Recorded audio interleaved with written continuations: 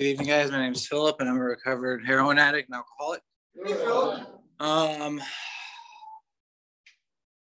Okay. So just to qualify, first, I'll share a little bit about how I ended up in Southern California in an AA room with you guys.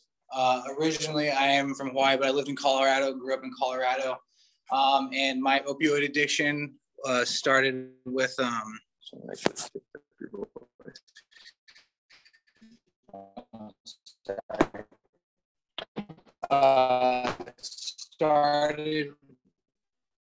started with a sprained ankle during football, and I smoked some pot and some ramen. And I read the book. There's this. He talks about this thing when he says, "I have arrived," and I had felt this like peace, ease, and contentment that I had never experienced before, man. And it was fucking watching the West Side Story too. It was weird, but it was so good. It was so good. I had felt like my mother had wrapped her arms around me with a blanket and she was holding me, and she told me that she loved me and that I was so important to her. And it felt like just this fucking amazing experience of like relief from the pain and anxiety that I had constantly been living in since I was probably like, since my pubescent age, like 12 to 13 years old. And that was just the start, man. I did it with cannabis. I did it with alcohol. I'm a real alcoholic. I like crack. I like cocaine. I like meth. I'm really not picky. Homeboy, dude, I'm really glad I got cleaned up for you. You know, right? So you get it, you know. And it's fucking scary, man. I have a sobriety date of September 15th, 2018. And how I got here was I was coming off of a really heavy acid trip. I'd been up for about 72 hours after doing meth, and I'm sitting outside with my dad. I just broke my arm. I'm sitting outside with my dad, and I'm crying to him, and I'm asking him to help me, to allow me to kill myself in the home in hopes that I don't cause harm to myself or the family further in the future. And I'm explaining to him that in certain parts of Europe, they'll do assisted suicide for people with mental health issues, or if you could let me do it in the home as well, just through an overdose, that would be great. Because I wanted to relieve him of the suffering now rather than down the road, you know, when I drive my car nodding off the road and kill a family or fucking do something even worse. And he's sitting there and he's crying and he's looking at me. He's like, dude, I don't know what to fucking do. And I'm like, Dad, I don't know what to fucking do. And I'm scared. And I had been with this girl for 7 years. She broke up with me and I tried and I just couldn't figure it out. And Ian talks about the obsession, you know, he gives a really good definition of what it is. And it's this feeling on the inside that I want to stop so bad. I want to be free of this so fucking bad. But as soon as I wake up, it's the first thing I think about. And as I nod out for the next 4 hours, it's the last thing I'm thinking about how I'm going to get it again. And it's just so elusive because even now, as I think about it, I can't even describe what it feels like, right? I can't even really put my finger on why is it that I chase this to the ends of the earth. I will fuck anybody over, harm anyone I have to in order to stay well for the day. And I can't fucking understand why it is. And I'm beat, man. I'm beat. I'm like going to college. I got a job. Like I'm fucking considering myself. I'm a functioning addict, man. Like I'm pretty fucking good. And yet here I am begging my dad to let me kill myself in the house with his knowledge in order to free myself of suffering because I'm fucking selfish. Because I don't give a fuck about anybody else except for how hard I'm hurting, right? And Ian talks about how we do all these good deeds and we might seem like humble and like, you know, out there offering hands. But like what I was really doing was I was using that as an excuse to escape. Because I can't sit in my skin. I can't sit with myself. I'm not comfortable with who I am. And I kind of just said that earlier. That happened right around when I became like pubescent age, 13. So I don't know what to do. I'm fucked. I've never been to treatment. I've tried a couple of times and my parents fly me out to Southern California in hopes that treatment is going to be the answer for me. I'd never really attempted it. I'd been to AA once or twice. They said, God, I split. I'm like, not about that. And I just wasn't interested in what they had to offer. So I go to treatment and I actually meet my sponsor, Eric, there. And he talked, and, you know, he was a tech at the time. He wasn't a group facilitator, case manager, or anything like that. And he would talk to me and those conversations is what kept me around in the treatment center. And here's the thing is I went to treatment, guys, not downing treatment. I learned my triggers. I learned my coping mechanisms. I was properly detoxed off of my heroin via Subutex. Okay. And I was given these controlled environments where I fucking flourished in, and I did really fucking good. Right. But as Ian was describing earlier, I didn't have that thing to protect me from the obsession. Right. I didn't have the capability that when someone came across with that bit of dope to say no. So I'm sitting in sober living and I get high, and it's probably I got like 35 days sober at the time. And I'm thoroughly confused because this was supposed to be it. How the fuck did I get high in a controlled environment after I'd gone to fucking 6 hours a group of days for 30 fucking days? How am I sitting here high as fuck, hiding in the garage, like tucked up behind like this off of a Dr. Pepper can I ripped open because the CVS closed hours before I picked up, and I'm smoking off of a Dr. Pepper can, sucking up burning paint. And I'm like, how the fuck did I do this? And I'm here in Southern California. And then I get this fear, like, I'm fucked. I'm gonna get kicked out of my sober living. I'm gonna end up a street junkie in California. And for a moment, there was a peace and ease in my mind, knowing like how Ian said that I was gonna die young, that this is where my life was gonna lead me to. I was gonna be fucking 500 miles from home, just sitting in California, getting high, you know, watching dudes down Beach Boulevard, walking like this, fucking digging in trash cans, you know what I mean? Like that was gonna be my life. And at least I knew what to expect, you know, because the life I have today isn't the life I thought I wanted. They blessed us in and out of these fucking AA, NA meetings. I watched dudes bump smokes off of people, drink free coffee, and had a good time, you know, and I did that too. And it was really fun for the first like 30, 40 meetings. And eventually I got kind of sick of listening to people. And I got frustrated because I see all my friends and they're content and they're happy. They have their sponsors and they're doing their steps and they're participating and they're being of service and they're volunteering. And I'm like, fuck, why is this so easy for you guys? Why can't I do it too without the fucking God AA shit? And like I said, I met Eric. Well, the way he spoke about God, the program and stuff like that, I asked him for help and he sponsored me. And I, at first, actually, no, that's not true. That's not true. I met another guy and I got up to my fourth step. His name's Jason Kirby. Oh, I probably should have said his whole name, but it's my bad. But he's big up in in the Northern Orange County, and he like was awesome. And I hung out with him until my fourth step, and then I ghosted him. I was like, I couldn't do it. And it was like, it just wasn't working. Like he wasn't the right sponsor for me. Like his house was really far from mine. So the drive 15 minutes away was like really inconvenient. And then I fucking avoided Hal Hall for like 6 months. So I would never have to run across him, you know? And it's because I didn't want to do my fifth step, right? I didn't want to have to really look at myself as an individual and what was really my modus operandi, like what was my A to B functionality. And so I ghosted him. I picked up Eric, and Eric gave me this like peace, ease, and comfort. And he talked about his addiction and his anger and frustration and sorrow in his addiction. And I saw where he was today, and so I knew it was possible. And it was a super cathartic and freeing experience. And I now have a relationship with God, right? I did all the sketchy stuff. I dated in my first year. I moved out of sober living in my first year.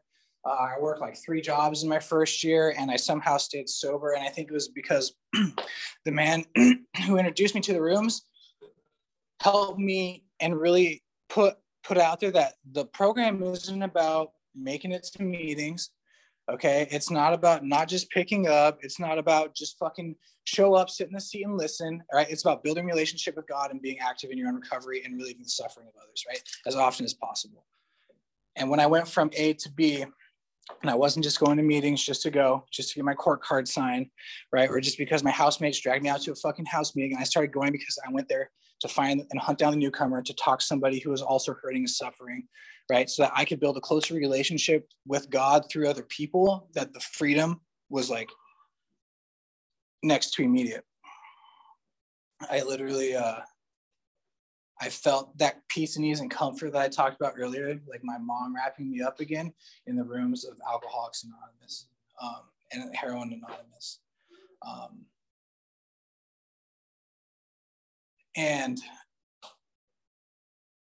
I got it through working the steps, and it was undescribable. And I hate the term God. It's really, it puts a bad taste in a lot of people's mouth when we walk around ranting about how great God is and how God is everything or God is nothing. If you were raised Catholic or whatever, you know, it might be about it and you need to check it out, because if you don't give yourself the opportunity, you know, who knows how long we actually have to live. I like to tell the story. I told it last time I was here about a year ago.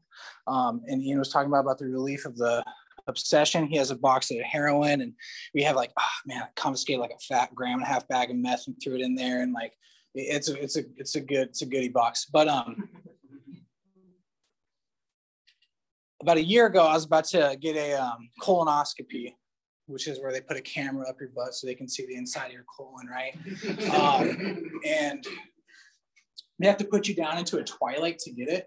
And I knew for a fact that they were going to use benzos and fentanyl to do it, right? And I'm fucking stoked, all right? Inside, I'm stoked. But at the same time, I'm simultaneously in a lot of fear, because I'm afraid that this is going to be it. I'm going to go get this procedure done, and then I'm going to go on a fucking sick one, right? And I'm thinking like, this is nuts. This is nuts that I'm afraid to get a procedure that is necessary because I'm afraid of relapsing and hurting all my loved ones and losing the girlfriend and losing the car and losing the apartment and all this shit. And I go, and like, it's kind of weird, but like, I didn't even like really feel euphoria of the drugs or the effects, right? And what was even weirder is that after that, I did not think about it again for a month, you know, about that experience. And that is that relief of the obsession, right? And that is the freedom that has been granted to me. Now, that might sound like a weird experience, but when you're having to confiscate a bag of heroin off a dude and like throw it away and like you don't even obsess about it, like it's undescribable how freeing that experience is. I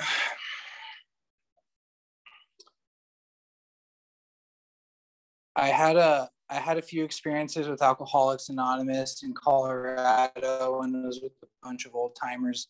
And there's nothing wrong with that. You know, those dudes are great that they get 15, 20, 30 years sober. I think that's beautiful and amazing. But you have to, what I learned is like, I had to really plug in where I found it was important. And I found a lot of importance and desperation here in HA and in young people's meetings as well. As Ian was talking about, when it's the commitment of service, right, to fellow people and spreading out, because he's not just in one spot, I'm not just in one spot. I get to see the suffering of all different types of people, you know, and I get to crack jokes with all kinds of people that I never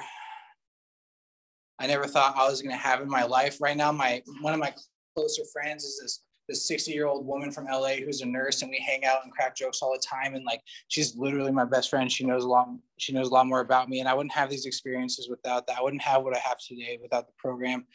And as much as the program can give me the physical things, the peace and ease that I feel inside is what was the most freeing part. Because I built the majority of my personality out of fear and what I was afraid of. I was afraid of what you thought of me. I was afraid of what I thought about myself. I was afraid that I wasn't good enough. I was afraid that I was never going to be good enough. I was afraid that I'm not smart enough, that I'm not good looking enough, that I'm too fat, and I had all these big insecurities.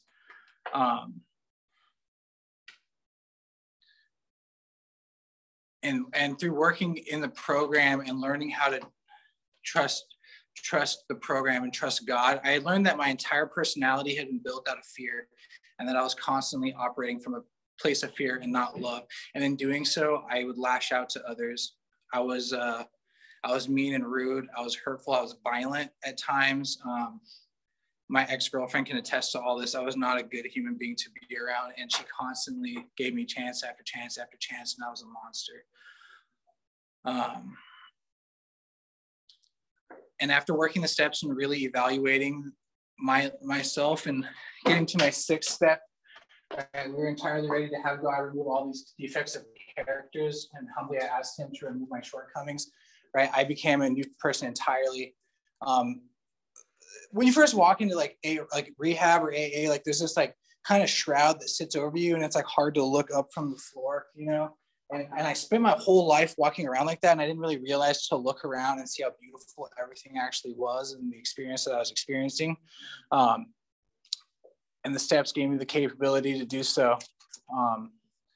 And then as I moved further through the steps and I started working with others, I got to see a huge thing happen in my life, which was get a sponsee through the steps and have him get 4 months, you know, and that was probably the most beautiful and cathartic experience I'd ever had, to watch him grow and change. And this dude is a unicorn of an individual.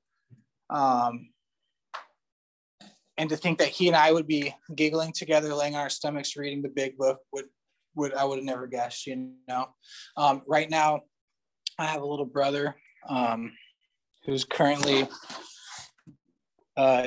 dealing with addiction, and he broke his foot drinking, doing stuff, and then he flipped his car a couple times in Colorado. And I think this is like the biggest lesson I've got recently. And he is wrecking his car. He's drinking and driving. He's putting other people in dangerous positions. He's getting in fights at bars. He's getting kicked out of bars. He's acting violent towards friends and family. And I have to sit here and watch it. And I'm now understanding the suffering that I put my friends and family through. And it's funny because I want to shake him and I want to say, dude, you got to fucking stop now because you're fucked, right? Because I have it. Uncle Mark has it. All these other people you have this thing, right? And if you don't stop today, you're going to end up killing yourself or killing somebody else. And you're going to really regret it. And I finally understand like the fear and suffering that I put my parents through and my loved ones through. And it's been probably the best experience I've had in a long time, because it's a big lesson that I needed to learn. When it's a client or when it's a friend or somebody else, right? I can say like, oh, sucks for them. Like, that's the way of the Tao. Like, this is how it happens, you know, like I'm not going to be attached to whether or not they live, or it's now introduced itself to me in a different form rather than my experience. I get to watch my loved little brother experience it. And I call Eric and I say, look, dude, he flipped his car. Should I sell it to him? Am I enabling my car? Am I enabling him? And he goes, I have to leave space for him to have his experience, to have and watch him suffer, while simultaneously making space for him to come to me when he needs help, when he needs love. And this is the hardest thing I've ever had to do, because I want to jump down his throat and say, dude, you got to stop drinking because you're going to fucking die, right? You got to cut this shit out because it's not the right thing to do, you know? My dad's 68 years old. Like, he's a fucking Vietnam vet. He's like walking around all hunchback. I'm just like, dude, you're killing dad. You're killing mom. You're fucking about to kill me.